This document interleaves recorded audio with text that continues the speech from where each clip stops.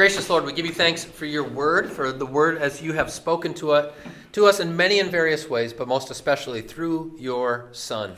And now, Lord, as we study that word given to us in the book of Hebrews, pray that you would send your Holy Spirit, give us understanding that we might be able to search out the things freely given to us by you. In Jesus' name we pray. Amen. Sisyphean. This is your word of the day here. Sisyphean, adjective of a task, such that it can never be completed. Anybody familiar with the background, the mythological background of this? David, tell us about the... Sisyphus is pushing the rock up the hill. That's right. He gets to the top and, it slips off. It rolls right back down. Sisyphus is condemned with this task where he just has to roll a big old boulder up a hill over and over. And every time he thinks he gets to the top, it rolls right back down. Yeah, Margot. How about meal planning? Meal planning. Never ends. A Sisyphean task. Yeah. What are some other Sisyphean tasks that you undertake or have undertaken? Milking the cows. Housework. Tom, is that what you said too? Oh, milking cows. The milk just keeps coming. Laundry. Laundry. Oh, Lord. Yes. Talk about a Sisyphean task. Yeah. Brushing my teeth. Brushing your teeth. Goes with our Men's Guild conversation the other day, right? Yeah. Other Sisyphean tasks? There's too many to list, right? Yeah. Grocery shopping, because you always forget that one item. Yep. You always forget one item. As soon as you get home, Yep. There are many out there, and it can make life feel futile at times. But I'm here to tell you, friends, that life itself is not a Sisyphean task because of our Lord Jesus. And this, of course, he doesn't use the term here in Hebrews, but really this is what he's talking about. He's showing us why, ultimately, life is not Sisyphean in that sense, because Jesus has made the once-for-all sacrifice, because he has made the conclusive offering, because in him all things hold together. So let's dig in. We're picking up at verse 11 of chapter 9. And let me start by reading that first paragraph from verses 11 through 14. But when Christ appeared as a high priest of the good things that have come, then through the greater and more perfect tent, not made with hands, that is, not of this creation, he entered once for all into the holy places, not by means of the blood of goats and calves, but by means of his own blood, thus securing an eternal redemption. For if the blood of goats and bulls and the sprinkling of defiled persons with the ashes of a heifer sanctify for the purification of the flesh, how much more will the blood of Christ, who through the eternal Spirit offered himself without blemish to God, purify our conscience from dead works to serve the living God. Whew. So much here. So, in many ways, this is the climax of an argument that's gone back a couple of chapters in this movement of the book of Hebrews. And where we left off last week, you remember he gave the preacher gave us this analogy, this architectural analogy, looking at the old tabernacle, that there was the holy place and the most holy place. And he said, symbolically speaking, the Old Testament people were in the holy place, the place of the workaday world for the priests. But that now, through Christ, the curtain has been opened, and there was once upon a time just one man who went once a year. The great high priest is the one who went back in there on the Yom Kippur, the Day of Atonement. He says, now the curtain has been torn, it's been opened, and what was once reserved for one person once a year now is given to all of us as the priesthood of the baptized, the privilege to come into the throne room of God Most High. Whew! He says, that's what we need. That's what we want more than anything else. And thus, there's a lot of work being done by this one little three-letter word, but, in verse 11. He says, but when Christ appeared. Because what he's expressing just with that little word, but, is that number 2 on your handout, the coming of Christ is the hinge of history. The coming of Christ is the hinge of history. When Jesus comes, everything changes. Everything changes. And I appreciate how he puts this in such a modest way when Christ appeared as a high priest of the good things that have come. Oh, the good things that have come. Just kind of open-ended. I want to take just a moment and let's just enumerate what are some of the good things that have come since Christ appeared? Salvation. Salvation. Top of the list, right? And with salvation, I'm picturing like a computer folder, right? You double click on it and then you got the more subfolders, right? So underneath salvation you have Redemption. Forgiveness. Reconciliation. We can go right to the throne of God without an intermediary. We can go right to God's throne without an intermediator. There's one mediator between God and man, Christ Jesus. So now we offer prayers to the Father in his Son Jesus. Yeah, other good things that have come. Simplicity. How so? Well, I don't have to kill an animal every day. I may, especially if it's a weasel. You can talk with Becky about that, but yes. Just as soon as you get the one sacrificed, you Right. say a bad word or think a mean thought. There you gotta go kill it. There you gotta go. Right. The simplicity of the salvation we have in Christ. Very good.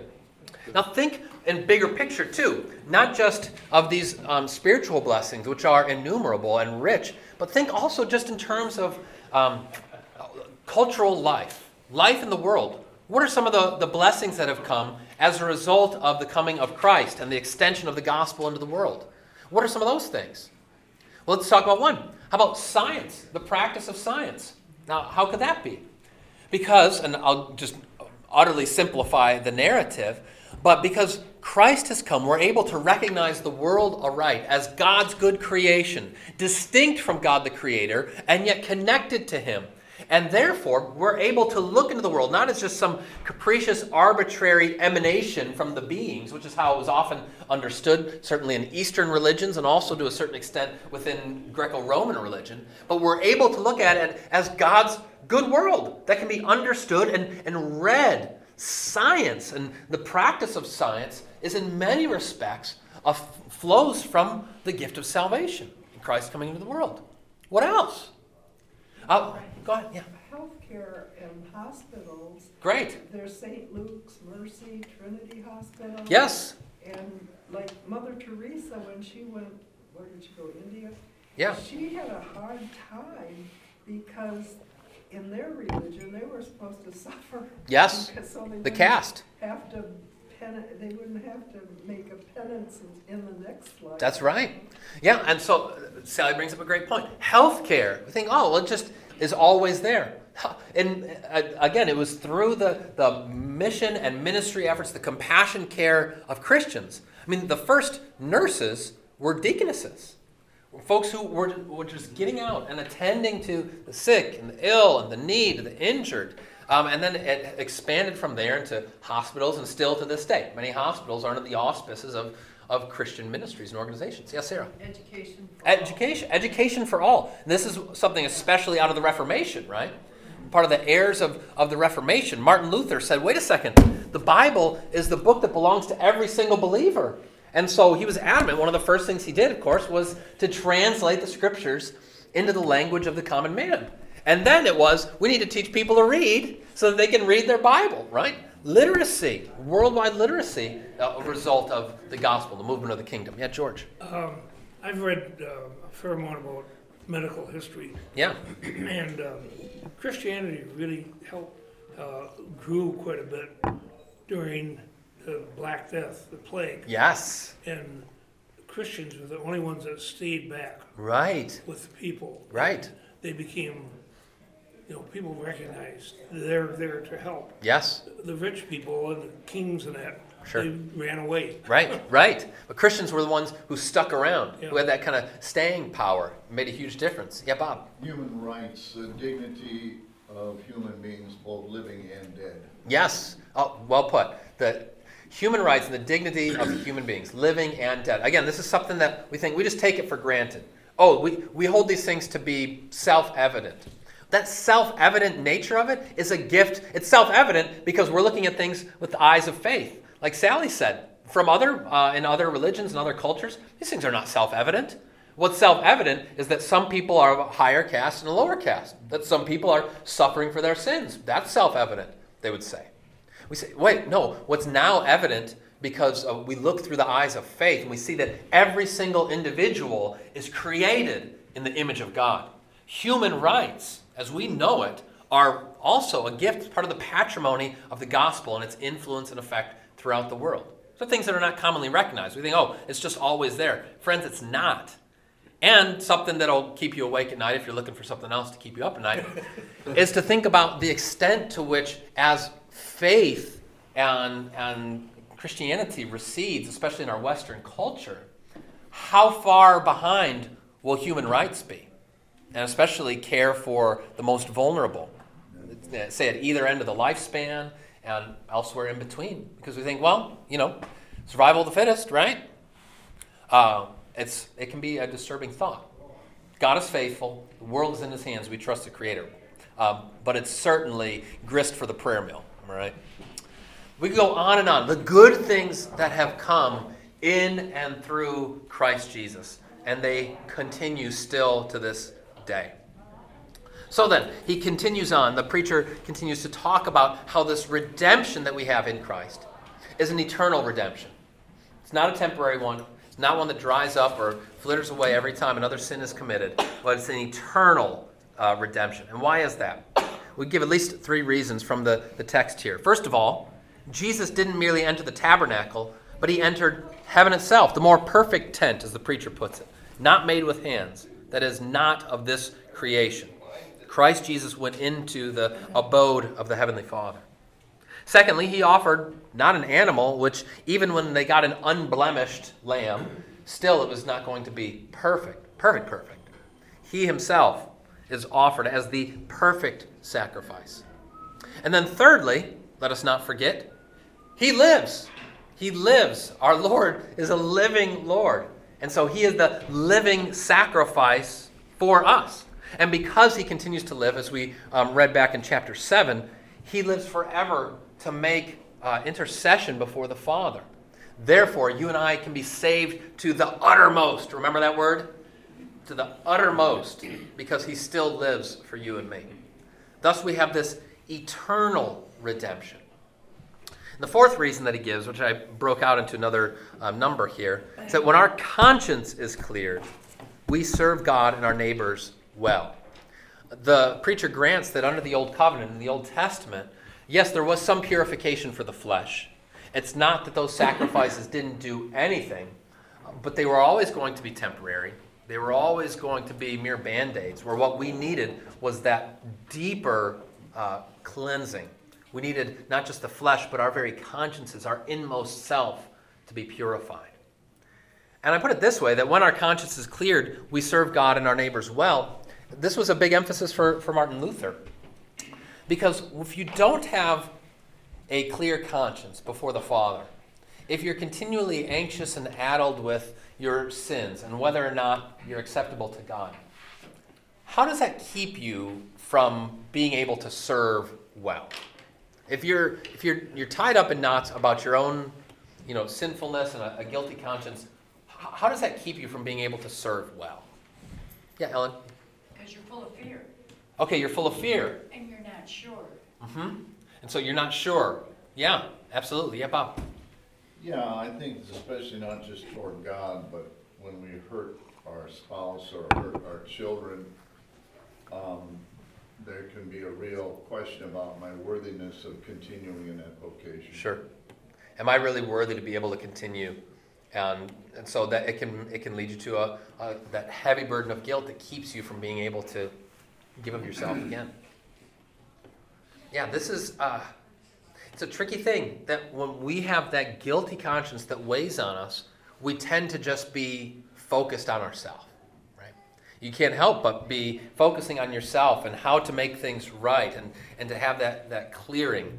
But now, because in Christ our conscience is made clear, the sin, the guilt has been lifted, now we're able to lift up our eyes and say, oh, wait a second. I don't have to worry about my own self. I don't need to just be staring at my own belly button all the time. I can look out and see the needs of my neighbors. We alluded to this passage last week or 2 weeks ago from Romans 8. It says, God has done what the law, weakened by the flesh, could not do. By sending his own Son in the likeness of sinful flesh, and for sin, he condemned sin in the flesh. And notice this, in order that the righteous requirement of the law might be fulfilled in us. The upshot, the goal of that redemption, is that now finally you and I are able to live aright according to God's will. We heard in the gospel today, Jesus says, I didn't come to abolish the law, but to fulfill it.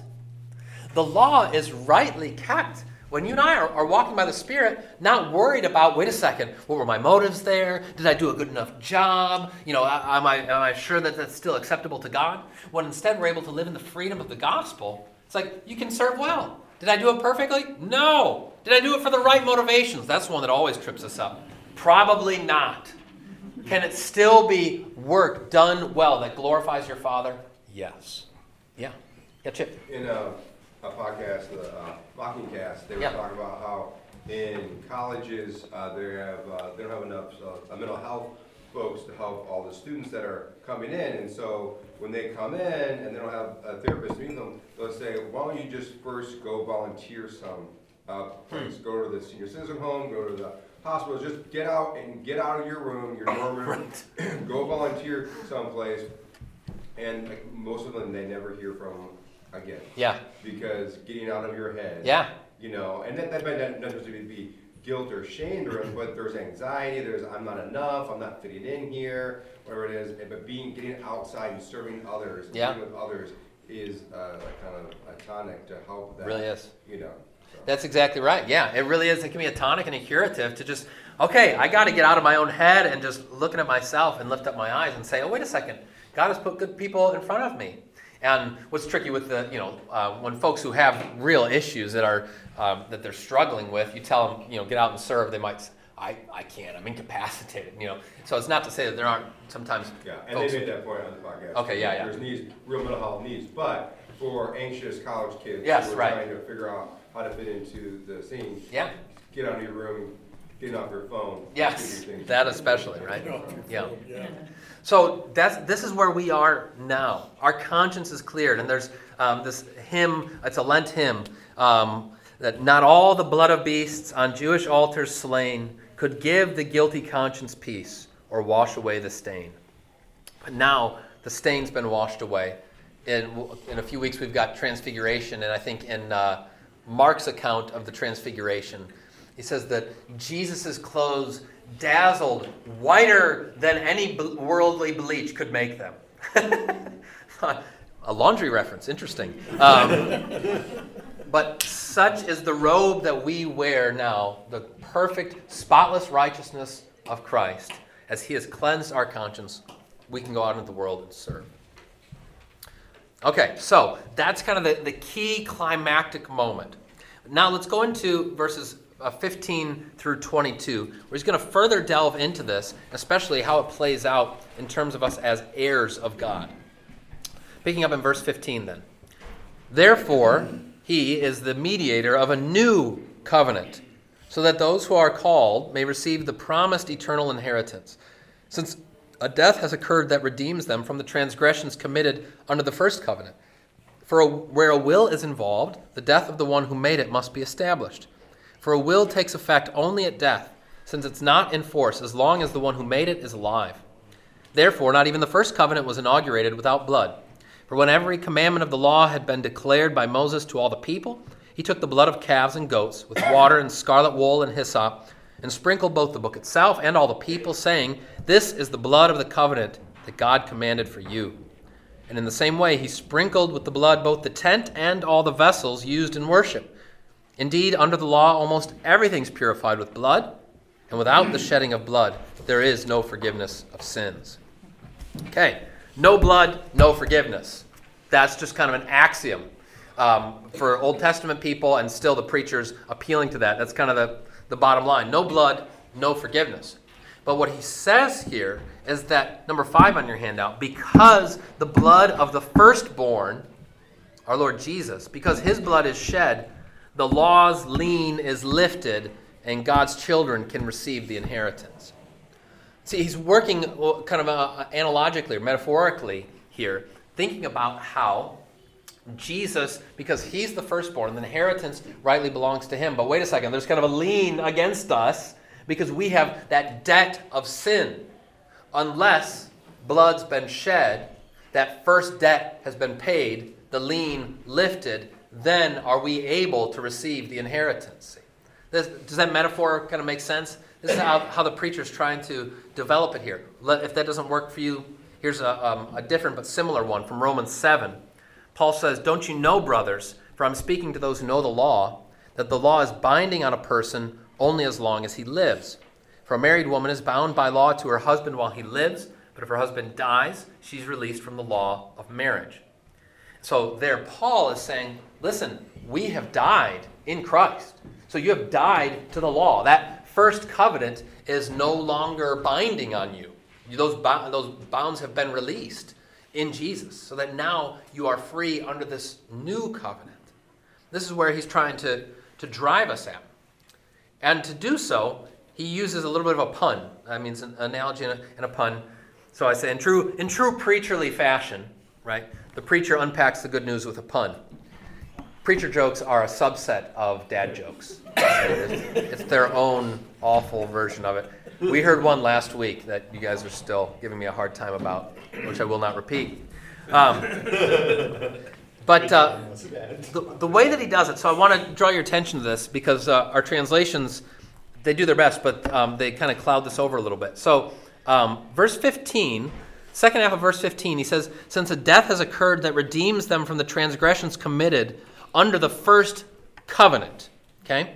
And then immediately, verse 16, it goes on, he says, "For," which suggests that the argument's continuing, "for where a will is involved, the death of the one who made it must be established." And you're like, well, wait a second, I thought we were just talking about covenants. What's a will have to do with anything? Well, the Greek word diatheke is used in both those places.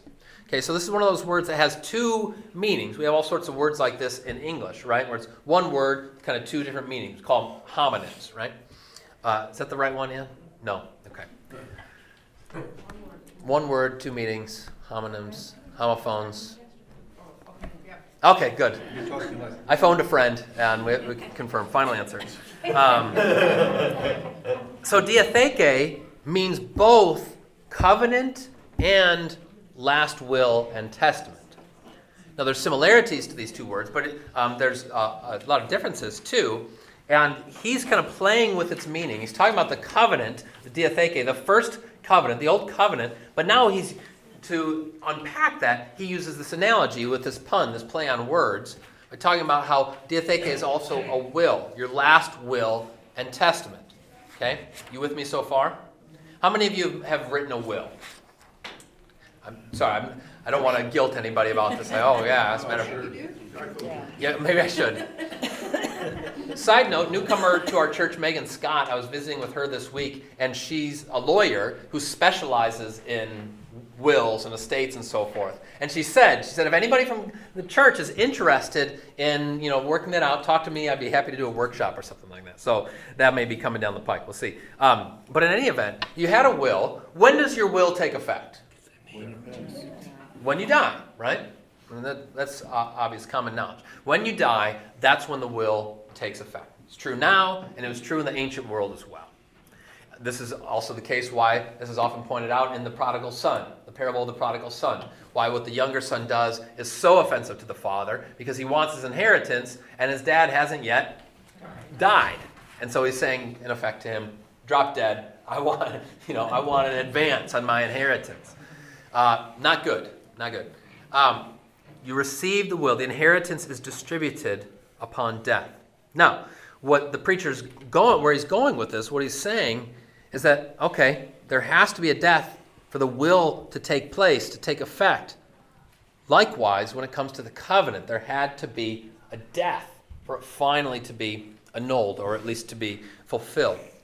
So that's what has happened for us through Jesus. So, number 7 on your handout.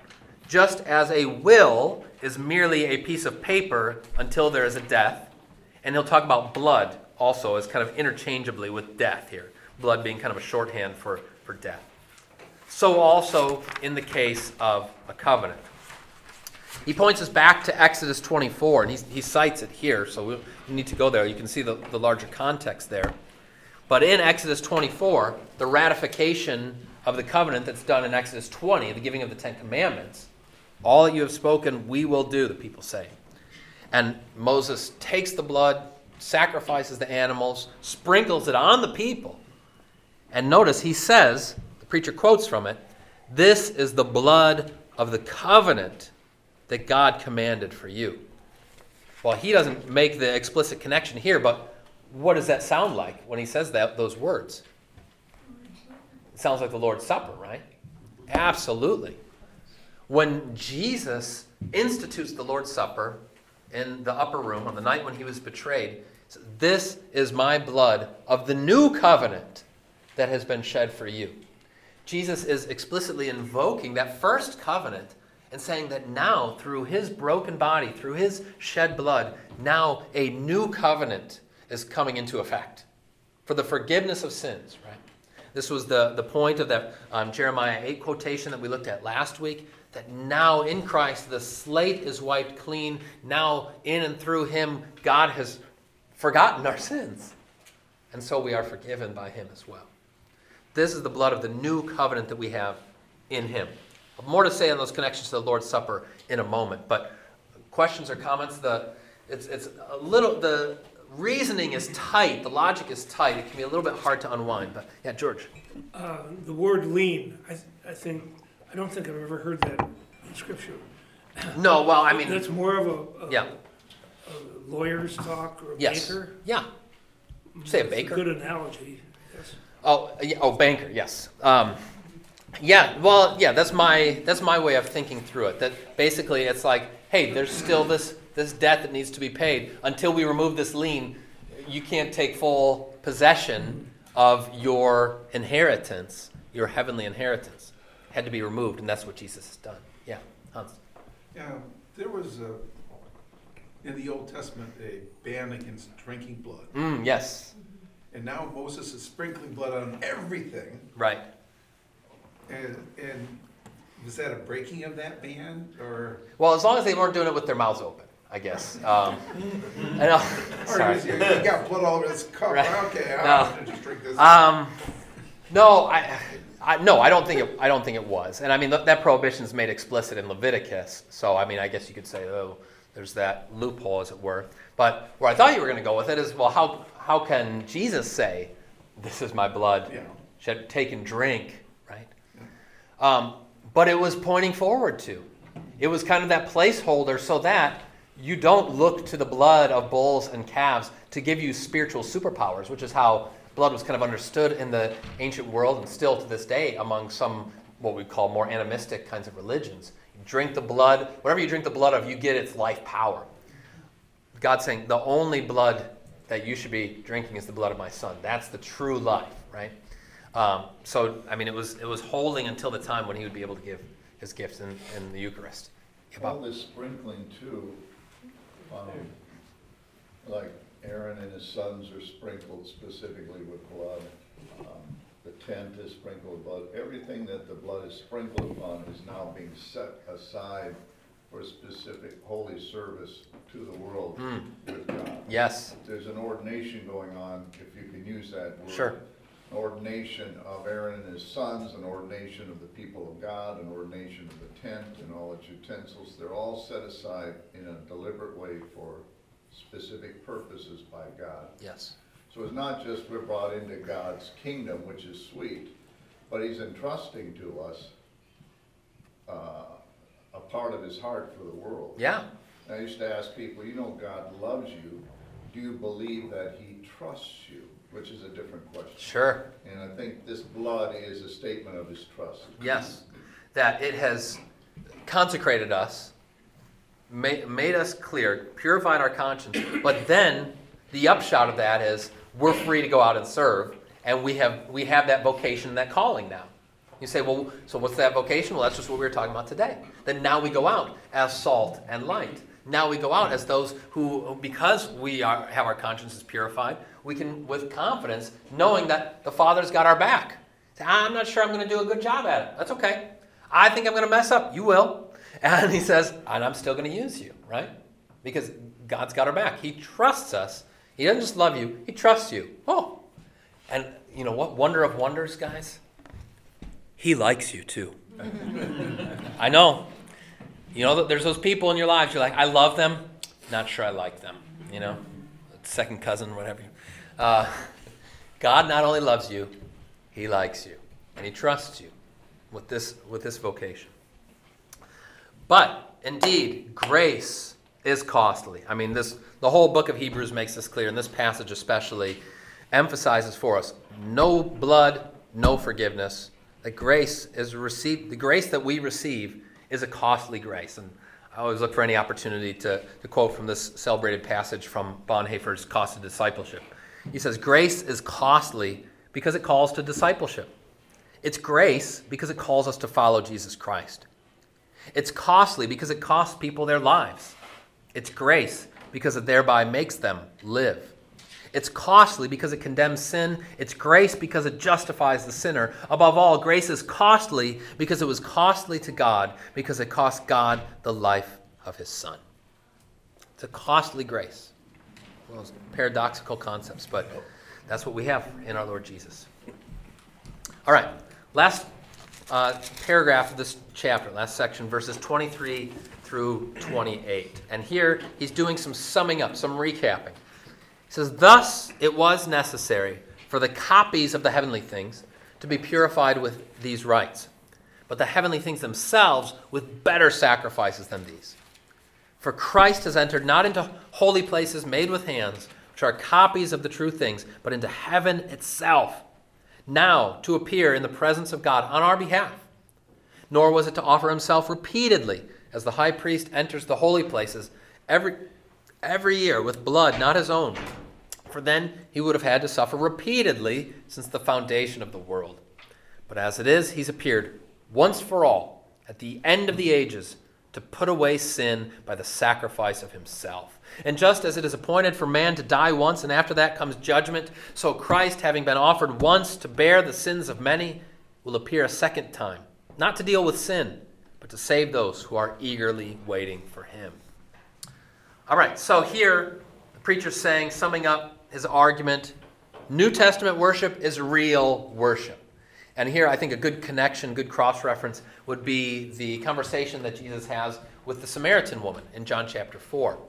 Remember when she starts to get a little bit nervous when he's bringing out some of her background, and she's like, our people worship over here. She's like just trying to change the conversation. And Jesus says, all right, you want to talk about worship? The hour is coming and is now here when the true worshipers will worship the Father in spirit and truth.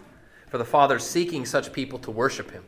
God is spirit, and those who worship him must worship in spirit and truth. So now, because Jesus has opened the curtain, now we are able to worship God in every place, in every way, gathered together in his spirit by faith. Boom. When we're gathered together as the fellowship on Sunday morning, worship can happen. But not only here, when you're out in your vocations, in your homes. Now it's this traveling road show of the Spirit that where you go, Luther said, not blaspheming, he says, you are little Christs. You are little anointed ones because you bear the presence of Christ. You are the light of the world. You are the salt of the earth. You can't take that off and put it on. You can't check it out. It's who you are, for better and for worse, right? You bear the name of Christ. It's like you wear on your back one of those Jesus Fish bumper stickers all the time now, right? That's who you are. That's who you are. So then he kind of does that summation, but then introduces a little bit of a new theme, a new note here, when he says in verse 27, just as it's appointed for man to die once, and after that comes judgment. So Christ, having been offered once to bear the sins of many, will appear a second time, not to deal with sin, but to save those who are eagerly waiting for him. He doesn't introduce this idea of judgment in order to incite fear in the hearts of the people, but just to the contrary. He's saying, as a kind of truism, yes, you die once and then face judgment. He's saying, so also Christ has died, and he has endured the judgment of God on your behalf. God's wrath has been fulfilled and satisfied in his Son. There's a lovely verse here from John, 1 John 4. By this is love perfected with us, so that we may have confidence for the day of judgment. Because as he is, so also are we in this world. There is no fear in love, but perfect love casts out fear. For fear has to do with punishment, Whoever fears has not been perfected in love. The heart of the Father for you and me is that our hearts would be so overwhelmed with his love that it would drive out all the fear that remains. All those last lingering vestiges of wondering whether you're going to sit under the punishment of the Father, but to know wholeheartedly to the deepest lengths of our being, it's done. It's finished. Once for all. Put away sin. Received you as his beloved child. That's where he wants to lead us to, where he's bringing us to.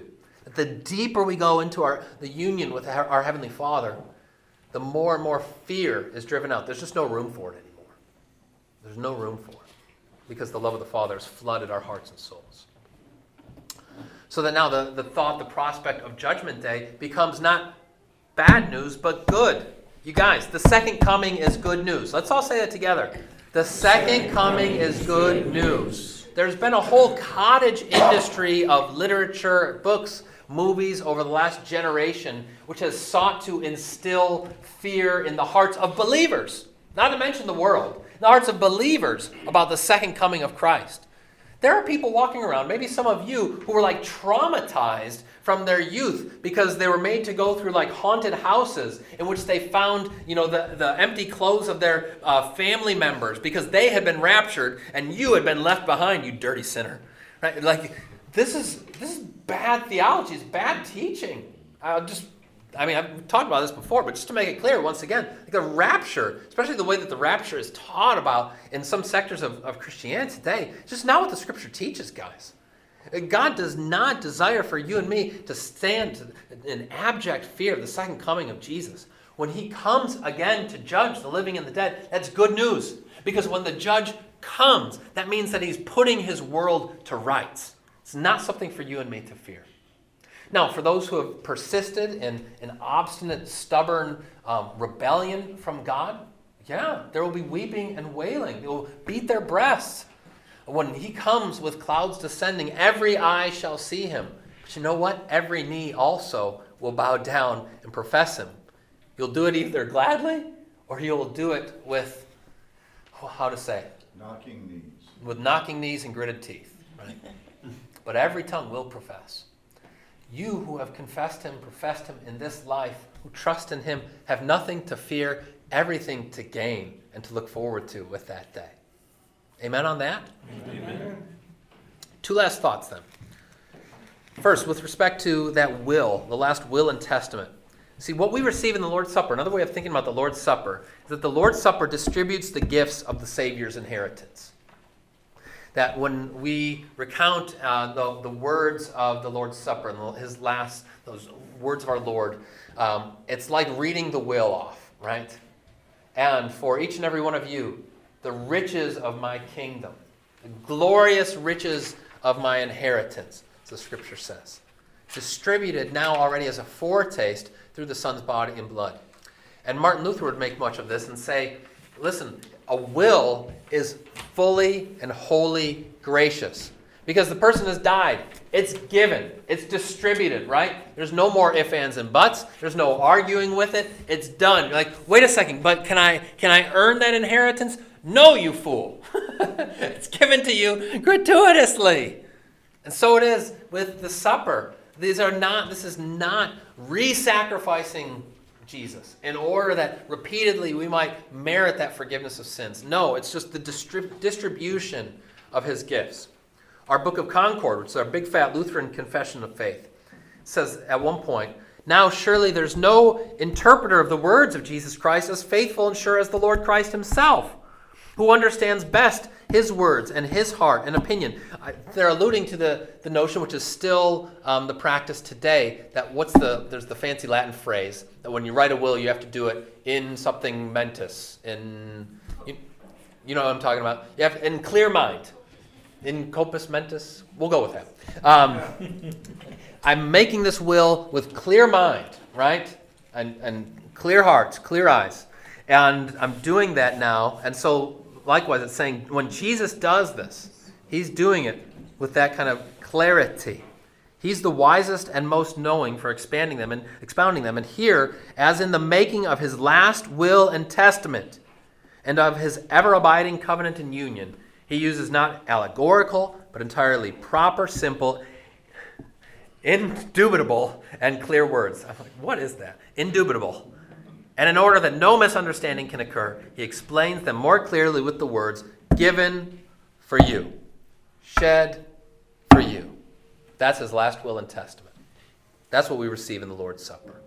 The inheritance given to us already in anticipation to the fullness to be received in his kingdom.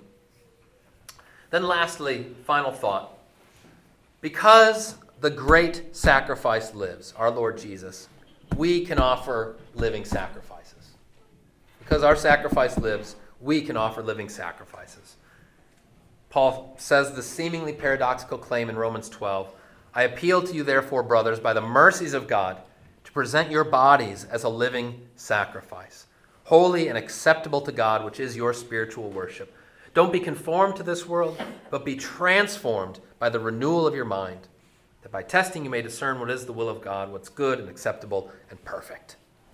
A living sacrifice seems to be a contradiction in terms, right?